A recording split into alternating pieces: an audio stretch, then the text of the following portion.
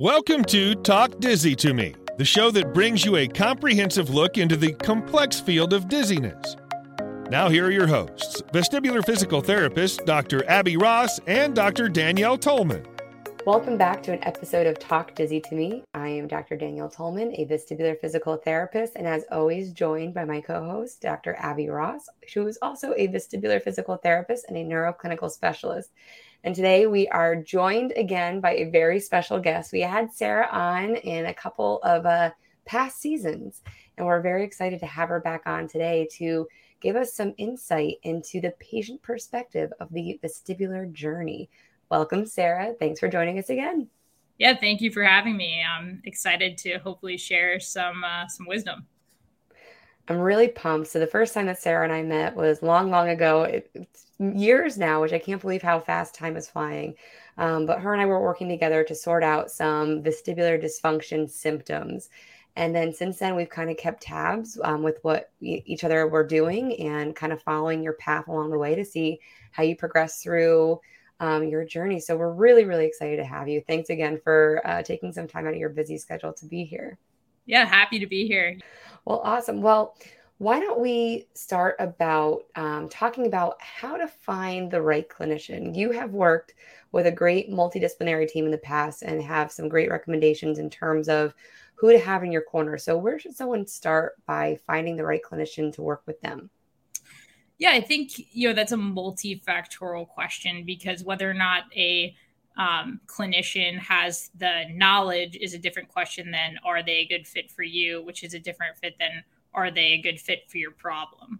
And so to start, I'll just talk about maybe some ways to weed out where you might be wasting time and beyond just assuming they have the scope of knowledge. And the first would be to ask questions about their methodology. So why are they doing something? Can they explain it back to you? I think it's pretty commonly understood in academia and higher education that like the best way to show that you've learned something is to actually teach it to someone else. And so if they have an inability to explain something in simplistic terms, it might be that they don't understand it. Moreover, if they don't want to take the time to walk you through and empower you as the patient, it's not really a good vote for them in that respect as well.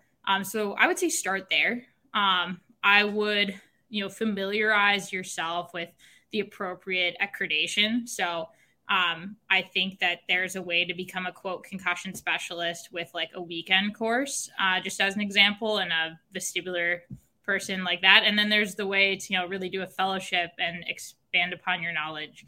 And so those are some things to consider. And while credentials aren't necessarily the start and end to understanding someone's knowledge and potential to help you, it's a decent place to start in terms of understanding their education and also the way they're going to approach your problem. Understanding where they're coming from, their background, but also taking the time to maybe call the office and ask if you can speak to the physician. If they have the time to talk to you and kind of make you feel good about coming in and working with them, then they're going to have the time to sit down and explain things and actually work with you. But if somebody answers the phone, they're like, yeah, we see some concussion patients, that's probably not a place to go if you're suffering from concussion symptoms. So that's definitely a good piece of advice. The last thing I'll add is one thing that's really impressed me about the physician that I'm currently working under. I'm a clinical assistant for Dr. Nate Kaiser in Chelsea, Michigan right now. And he goes through his exam basically wanting to prove his hypothesis to himself. So there are no assumptions when you walk in the door, no matter what your presenting symptoms are. And, if you're educated in physiology and the way the vestibular system works, specifically this podcast, like you should be able to examine and test things along the way to ensure that you're on the right track, affecting the right variables, and also making sure not to overdo it on your patient. And so I think being humble enough to sort of check your own hypothesis and continue to ask questions as you go, I think that's an important thing that sets the best clinicians apart. That's huge. I think not going in with the thought of like, all right, this is the diagnosis, this is what I'm going to find. Vestibular patients can actually vary from visit to visit. And being able to look at that and be able to change and pivot in that day is huge, and to not overdo it. That was a great piece of advice. I think we have a lot of people that we see through Balancing Act and the telehealth services that are kind of like on their last straw with things, and they've tried everything under the sun, and they've tried vestibular therapy in the past, and it just, it didn't work for them. It made them feel worse. They had bad experiences. It's because somebody pushed them too hard, too fast, too soon. And I think that that's definitely something very scary for people going through symptoms of vestibular dysfunction to experience that, especially with a clinician who's supposed to know what they're doing and how to make them feel better. And that's a problem. Mm-hmm. Well, one thing that I think it's important for people suffering from vestibular based problems to know, and you guys can correct me if you're wrong because I'm not a clinician, but the increase in symptoms, they're uncomfortable and that's not fun, but they aren't causing harm. You're not injuring your brain, your inner ear, you're not injuring any of that circuitry by pushing too far. And I think people get scared by it. And it's not comfortable. I'm not saying, go do this, it's great. But understanding that you're not causing harm, you're not actually making things worse, I think is a useful thing to bring up with patients, especially because I think the whole goal of physical therapy is to get you uncomfortable and build up that tolerance strategically and specifically, but within I think reason. that thing is good. Yeah, you need to start. We have this conversation with patients all the time because, one, we warn them that therapy is probably going to stimulate some symptoms. It is normal to stimulate symptoms as long as you stimulate it within a very therapeutic threshold. Abby and I will describe this as the rule of 5 to our patients. It's okay if you hang out that 3, 4, 5 out of 10 area when we're doing these exercises, but we should never push past that, and your symptoms should return to baseline after taking a rest for about a minute or two, never more. But you can push too hard, too fast, and it's very counterintuitive. However, you need to push in order to make something successful and work and be efficient.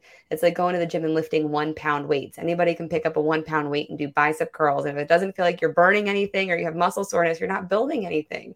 It's not until you pick up those heavier weights, you stimulate a little bit of burn, a little bit of fatigue in those muscles, and you can continue to build from there. So that's a really great point, Sarah.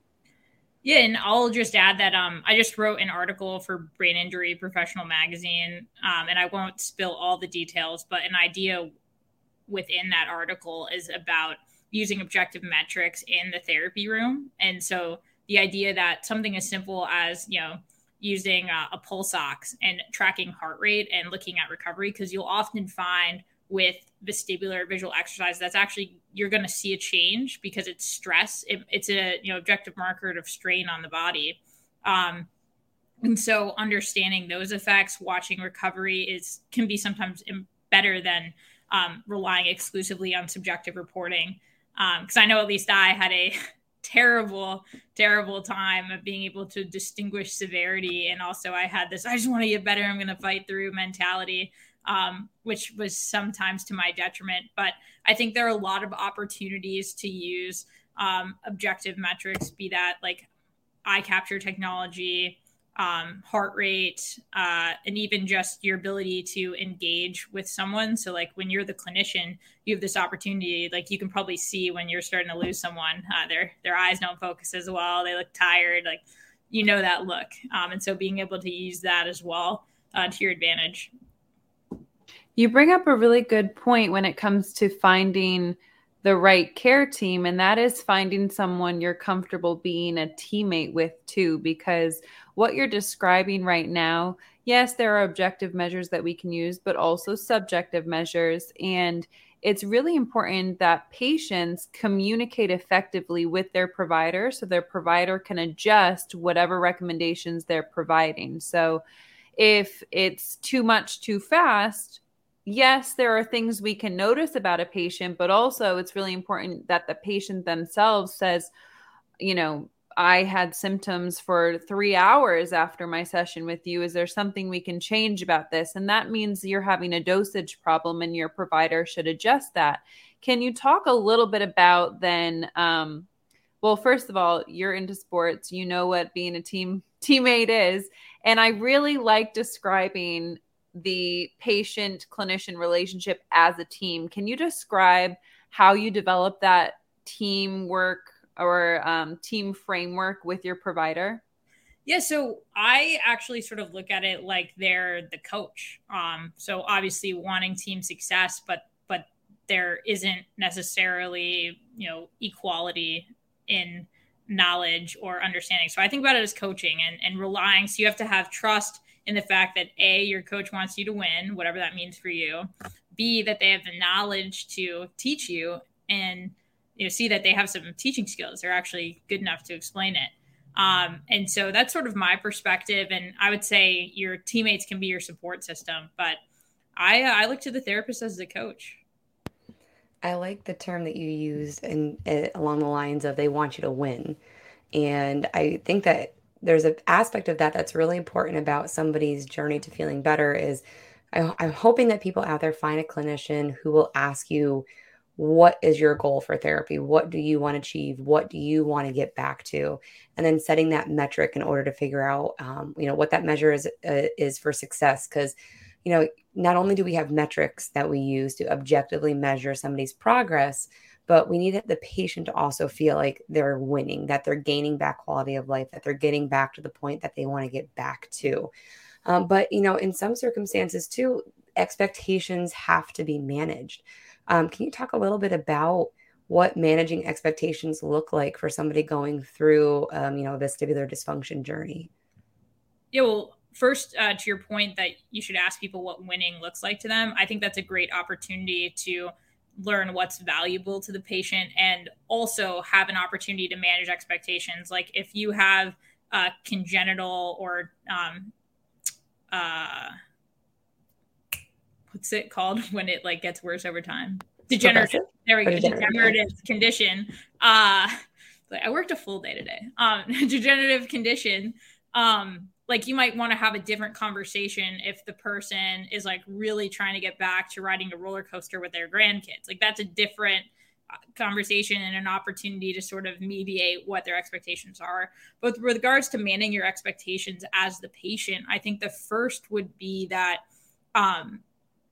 it's going to take effort and it's not an overnight fix. I think you can liken it to, improving your fitness or weight loss. It requires consistent effort. And I think sometimes helping explain the physiology behind why that's the case is useful. If you think about retraining pathways within the brain and improving sensory integration and your sensory processing, that stuff is not a quick or easy thing that can be accomplished. It's more complex than just building muscle. And you think about how long it takes to get fit in the gym. So those things I think are important to keep in mind and explain. In addition to that, I think that it's important to build small victories along the way and really build in goals. So just as an example, from my own life, if my goal was I was crazy. I was trying to run a half marathon. I thought that would be really cool and a kind of ultimate FU to the situation. But in order to run a half marathon, you have to run a mile. And in order to run a mile, you have to tolerate, elevated cardiovascular output.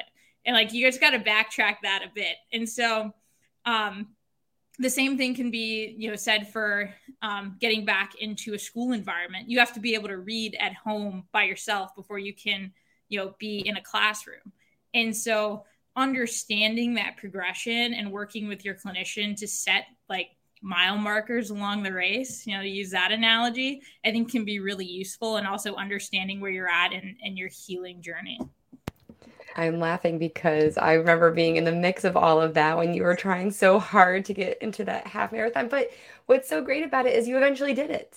Yeah, I did. In October of 2019, I ran the Detroit half marathon and raised just over $6,000 for the Love Your Brain Foundation. See, that's amazing. But baby steps to get there, and knowing that it's not necessarily a purely linear progression.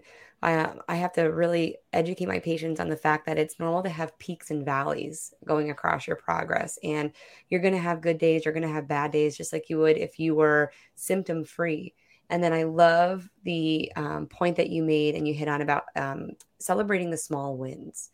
I'll have some patients come in and say, oh, nothing's different. Everything's the same and nothing's getting better. But then I point out the different types of exercises that we've been doing. And they finally were able to start taking their dog for a walk, or they could bend over to put something in the dishwasher and stand back up without getting dizzy. So there's sometimes it's just the small wins that you got to focus on to watch that progress improve and celebrate them. And, just because you can now bend over without getting dizzy doesn't mean that's any less more to celebrate than, running a half marathon. Yeah, and you gotta celebrate. There's been a lot of victories. I mean, the half marathon is an easy one to use because I really had to work for it. But one of my clinicians basically said, so like when everything first happened, I had a lot of problems, like seeing double, had like pre-syncope, it was, I threw up a lot, the world would spin, like going from the world spinning when you did things to having the world not spin is a drastic change that you will not miss. But he said one time, he kind of sat me down a ways out at the end of our appointment, and he was like, so the changes aren't going to be huge anymore. Like they're going to be subtle, but pretty soon you're going to be out. It's going to be 1 a.m. You're with your friends. I was in college, and you're just going to notice that you're out at 1 a.m. with your friends, and you're going to wake up the next day and you're going to be tired, but you're going to be able to go to the library. And like knowing that was going to happen. Or for instance, I had brain surgery in May of this past year, and it's been challenging to get back my driving stamina. So I feel very safe, but it's like for 40 minutes.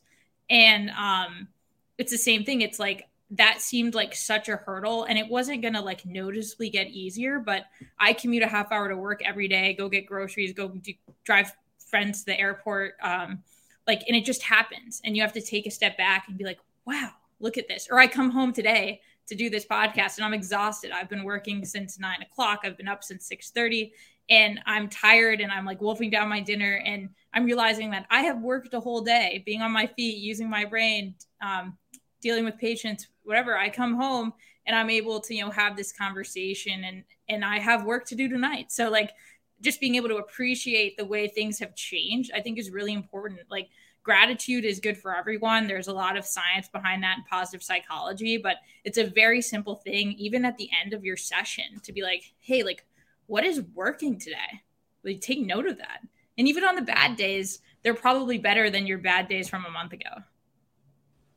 Really good point. Now, audience members hearing this might think, well, yeah, it's easy for you to say, Sarah. You have done the work. It's been years of progress in the making now. What do you say to those patients who are in the thick of it at this moment? How do they keep, quote unquote, their eyes on the prize, or their eyes on the stepping stones to get to the prize?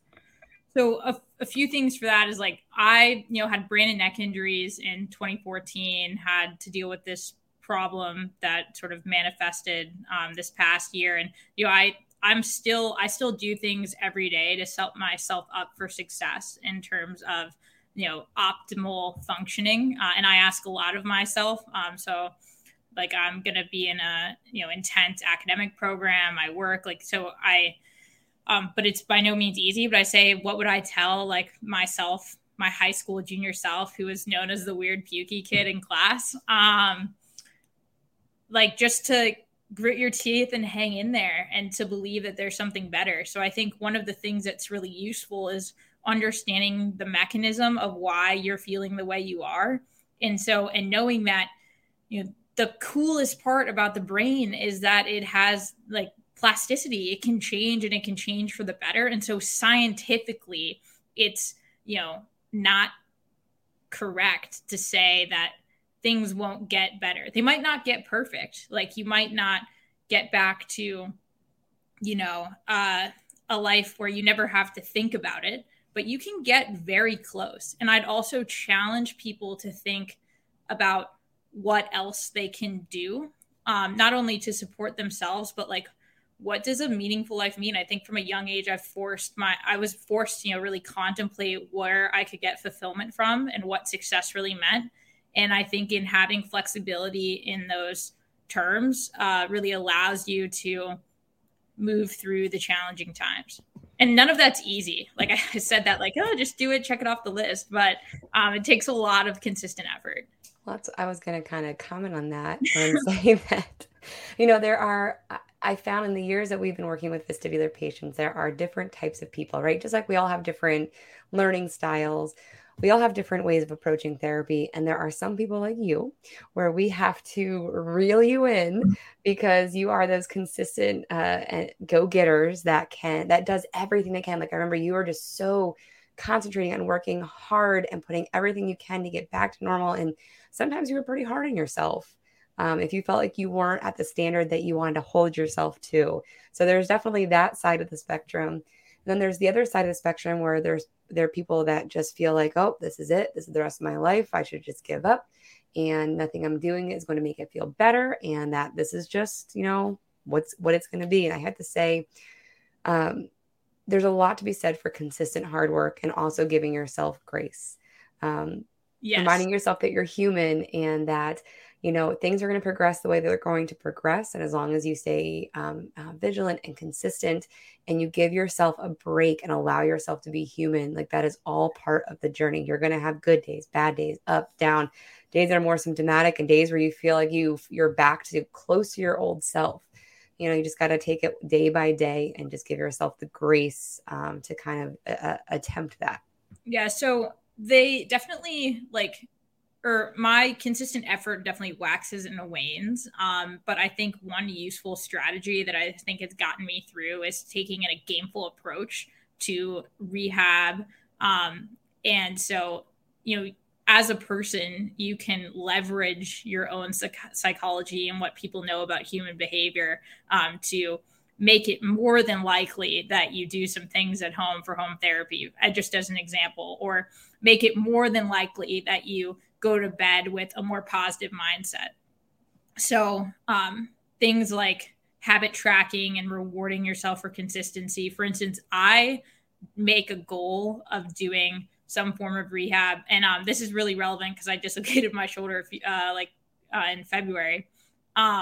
Is like I set the goal at 6 days per week, consistent rehab. And that gives me a day to be like, I didn't get to it, And so understanding your own fallibility, but also working in a system that supports you. Author named James Clear wrote a book called Atomic Habits, which I've definitely integrated a lot into my life. But he says people fall to the level of their systems, and it's very true.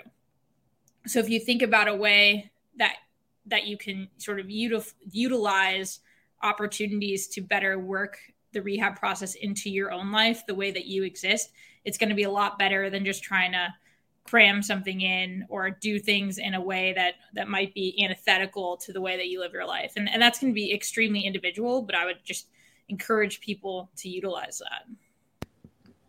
I was going to say, I'm actually currently reading that book. And when you started speaking, I was like, she's had to have read that book. Oh yeah. Big fan of James Clear.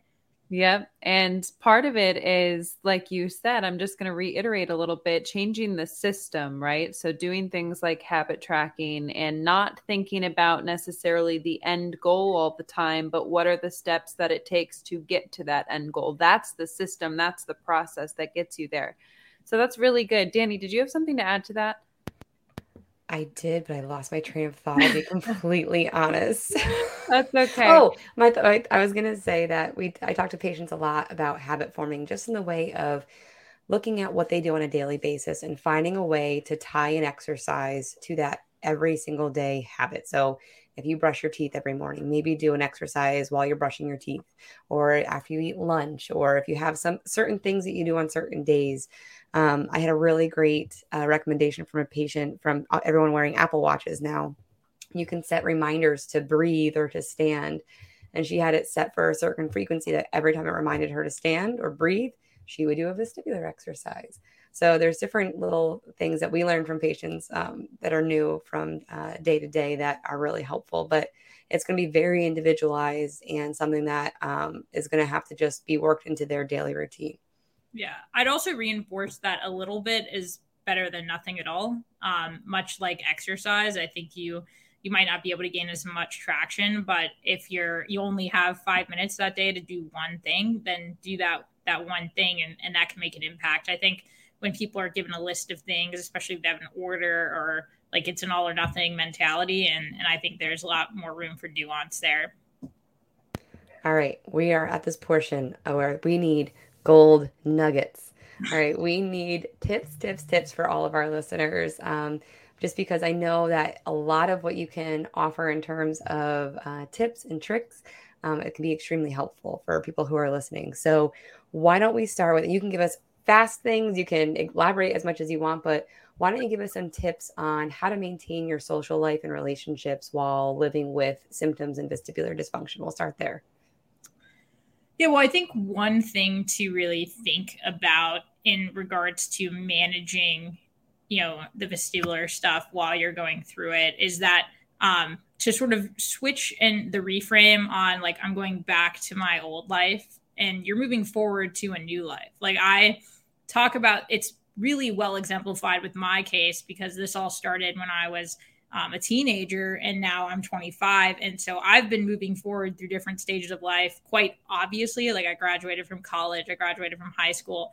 And so like in the same way that my friends aren't in the same place that they were in 2014, I'm not either. And might it be different than if none of this had ever happened? Sure. But I think it's an important reframe when sort of thinking about your life. Because I think you can ask my dad and he's really busy trying to get back to his college days. Like, but that's not going to happen. Right. Like, and stuff like that, or their pre-children, post-marriage days, right? Like the glory days, whatever they mean. So I think having that mentality, surrounding, symptom onset and moving forward, I think is important to sort of optimize the way you feel about where you are.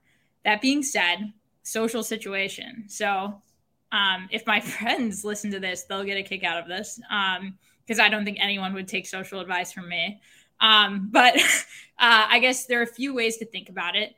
I'm going to take romantic relationships and put it off to the side. I can talk about that, but I want to give that its own due. So in terms of engaging with friends, the first off would be hopefully there are people in your life where you can be vulnerable and actually share even a portion of what you experience. So I found that, when things first happened and even in college, when I got this fresh start, like a lot of people were willing to meet me in the way that I needed to live. And, those are the people I still talk to. There's something to be said for that. So I would say first, don't lose hope that your friends won't meet you where you're at.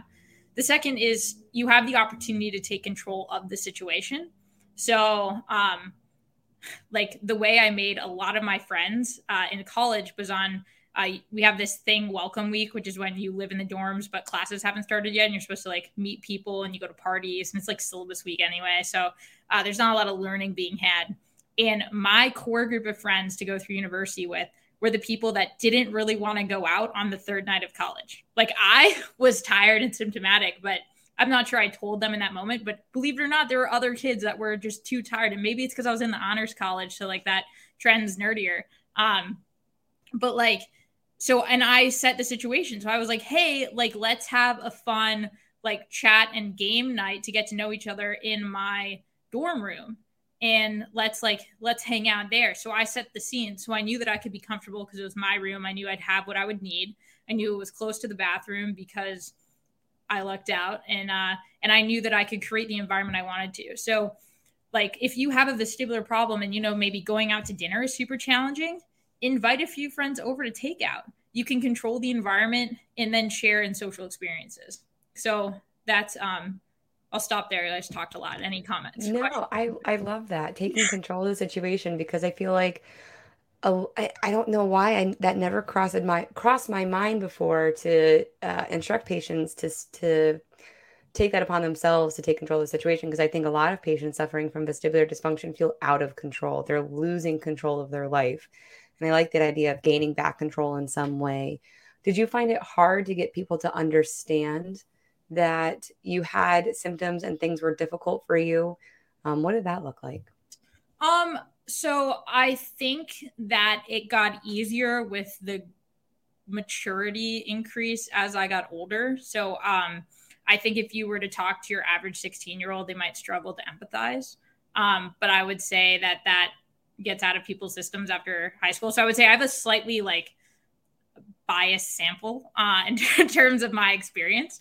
But I think that most people were understanding if I explained it to them. And I think that's the catch. So, for instance, canceling due to symptoms is a very common concern within this population. So canceling with no explanation or canceling because of some made up explanation or I just don't feel like it is very different than saying, hey, I'd really love to see you right now. Trust me, but I really don't feel well and I need to take this time for myself, but can we catch up next week? Or can I call you later or something like that?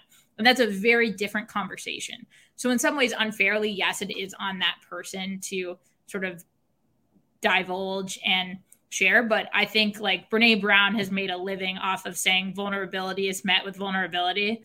Being willing to communicate and knowing that you have enough self-worth to be, if they aren't willing to modify based off your needs, and they might not be worth it for you, especially if your ask isn't too much. And I say it goes back to putting the social existence on your terms. So for instance, the majority of dating for my generation occurs via apps. And so like I will suggest and or only agree to places where I know I'll be comfortable. And I think that's a useful thing to play to your strategy. And if you're planning a date night with your husband, you know, why don't you order takeout in and have a movie or go for a walk in a park and maybe like not go to the Bruce Springsteen concert where that might be a bit too much. Just as an example. So yeah, I feel like I rambled there. No, I mean, I can add from the longer term perspective in marriage and all of this because I've been having some health issues of my own the last year since having my daughter, and it kind of hit us from out of left field of why I was feeling so terrible, and it's just been this thing that's nonstop and constant. And something I also hear from patients who have had chronic symptoms and living with their spouse is that it's the recognition that it's equally as hard on them as well, that they don't enjoy not knowing how to help their loved one, and that feeling of helplessness that they have no idea how to make them feel better in a moment of when they're feeling terrible. And to see that day in and day out, it definitely wears down on somebody in that long-term relationship where sometimes you just have to both sit back and admit, this sucks.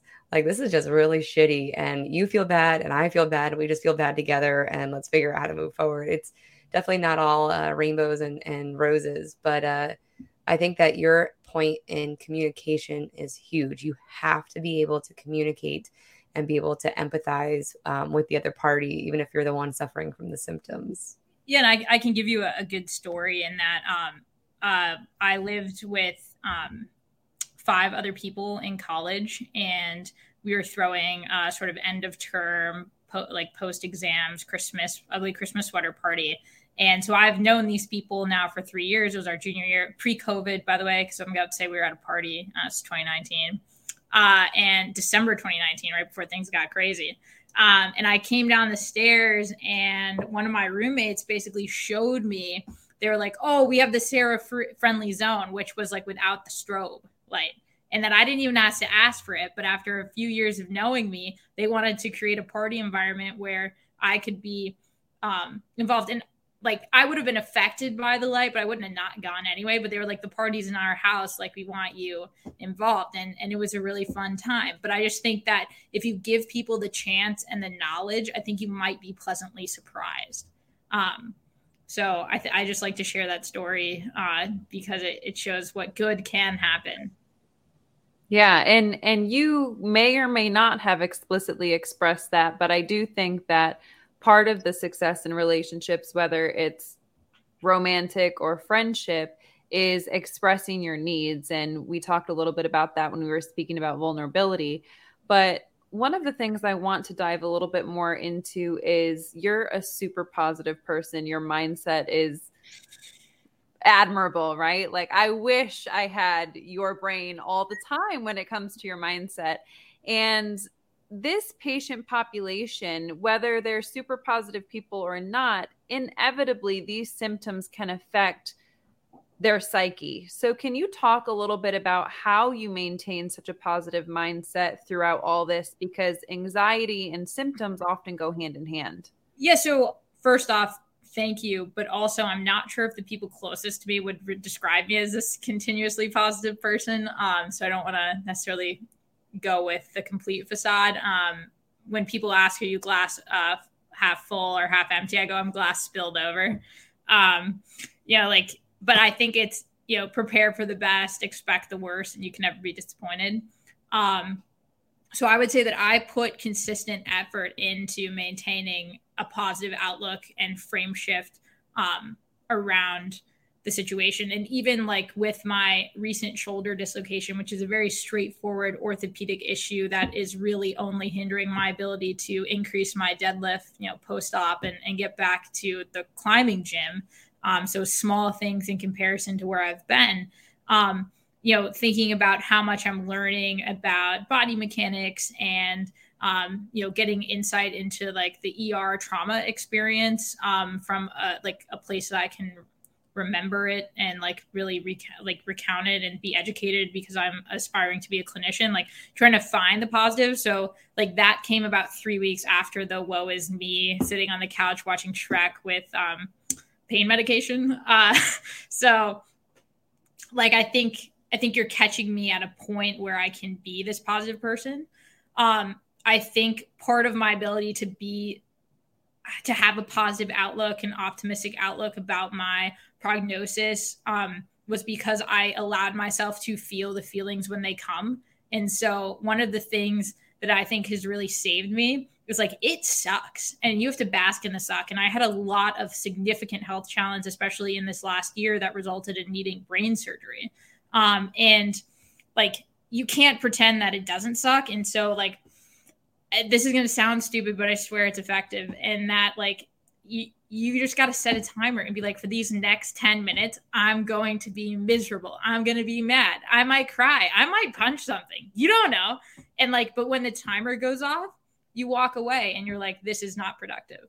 But I do think that like pain demands to be felt. And so I think it's important to have those things. I also am really heavily reliant and eternally grateful for my very strong support system, be that my, immediate family, friends, even clinicians, like people that I have that I can trust. I think it's important, and being able to, have those feelings validated, have a place for them. I'm a really big journaler. I think one of the frustrating things with vestibular disorders specifically is that there's often a period of invalidation before you really get to the root of your symptoms. So because of the nature of my injury, and I like didn't necessarily have that because it was pretty obvious what was going on. And so I didn't have that like wondering, why is the world spinning moment? But for a lot of people, I know that's the case, and it's hard to diagnose, and vestibular specialists are hard to find. And so I think being able to trust your gut and having, especially as a clinician, offering that opportunity to validate your patient whenever possible, I think is really important. And, especially to, women and, people of color and people that might not be treated as nicely within the healthcare system that we know statistically often get more dismissed. I think it's that much more important to really play a role in that. And I think it comes down to and I guess the last main thing that has really helped me is that I learned the science behind what was happening. So there was an understanding. So it's like, if you think about a baby, why babies cry all the time, it's because like they have no idea what's going on. Like all of a sudden you pick them up and, they're upset about it or whatever. Danny can speak to this because she's a relatively new mom, but like babies have no idea what's happening. So things are scary. Like peekaboo, like that's scary sometimes for babies, but with an adult that knows what's going on, that is, just amusing or whatever. And so, if something's happening in your body and in your brain that you don't understand, I mean, that's terrifying. But so I've found that with every layer, I mean, I went and got a degree in neuroscience, like with every layer of understanding that I've uncovered, I think that it's so much more easy for me to accept.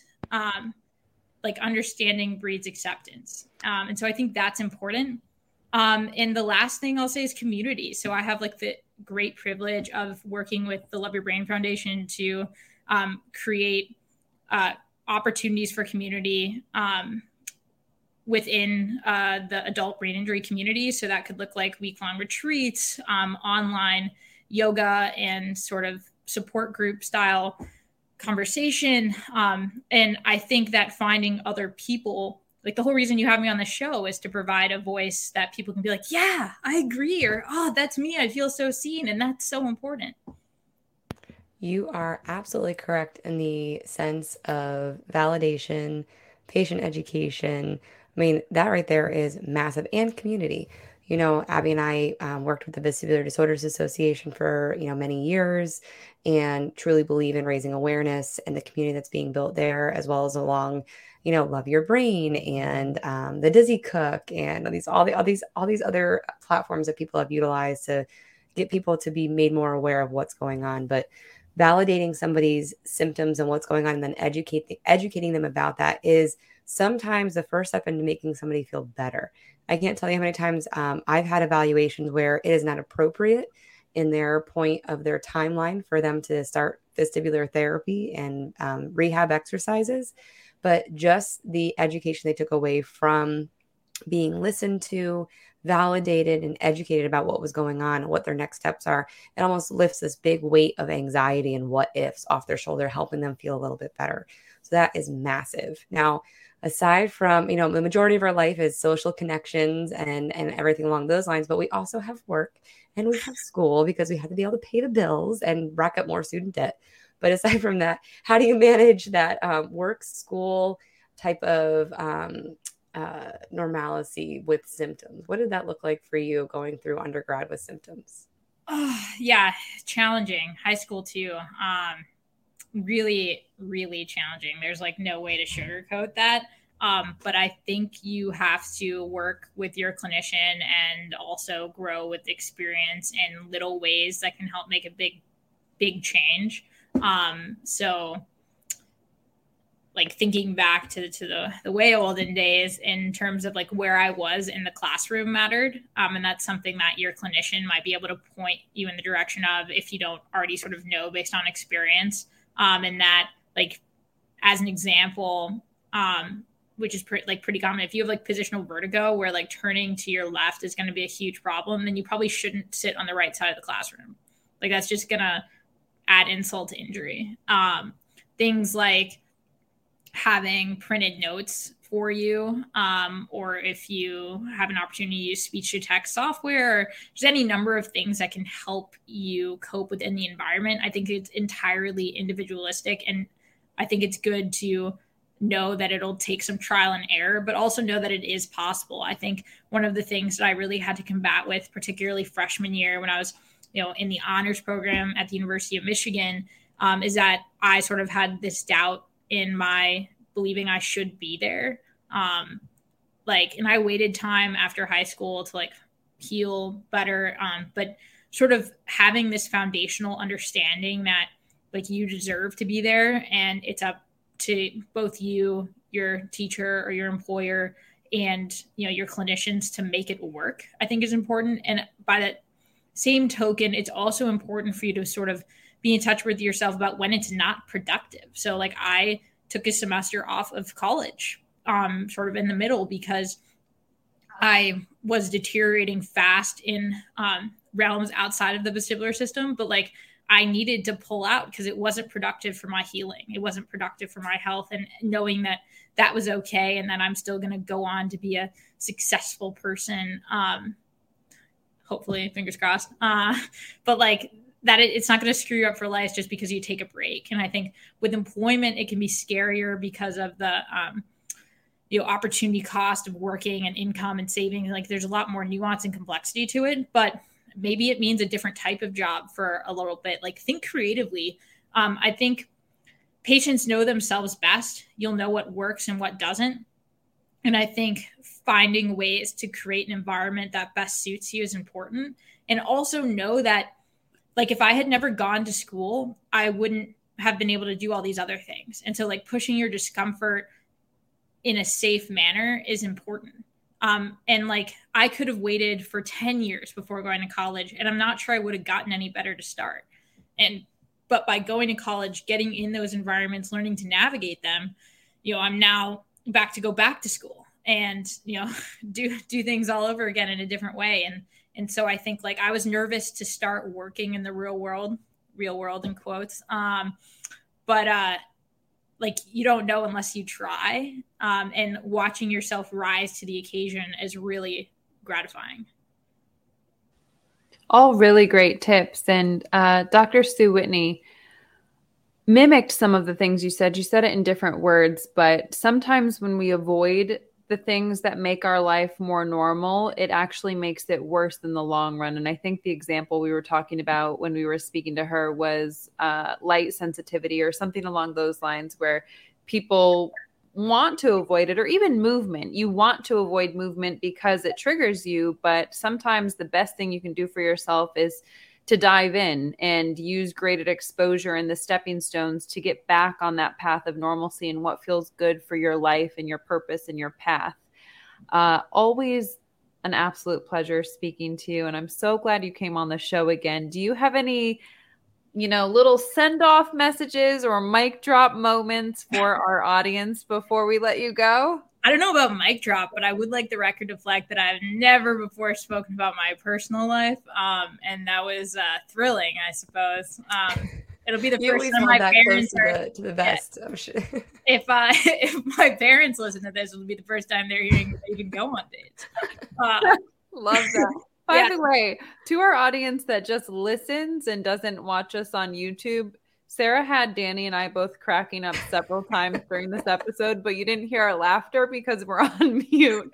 And I think the comment about my dating life goes anywhere from 3 days to 6 months. I was cracking up over here. Well, I think very relatable. Yeah, honesty and disclosure is important, and I'm still young. And to be fair, like I have been dealing with a variety of health challenges that would limit the extra energy required to go through interacting with the opposite sex. I mean, can you say otherwise? Yeah. Well, and I guess where you can find me if you really enjoyed listening to this, if you're in that small, minute population that believes I have something to say, you can follow me on Instagram. I post things from time to time about what I'm up to, at sren20. And if you have any interest in the programming for adults affected by brain injury that are really incredible and rooted in sort of holistic well-being, you can check out loveyourbrain.com. I think that what they do saves lives. Also, check out Sarah's podcast that she put on for a limited number of episodes while you were an undergrad, I believe, right? Yeah, it was my senior capstone project during COVID. I loved it. It's called How to Student. It's on wherever you find your podcasts. Even right off the bat, there's a lot of golden nuggets in those episodes. You had Dr. Nate Kaiser, who's actually also a guest of our show in a previous season, but talking about motivation and time management. I thought that was a really valuable episode to listen to.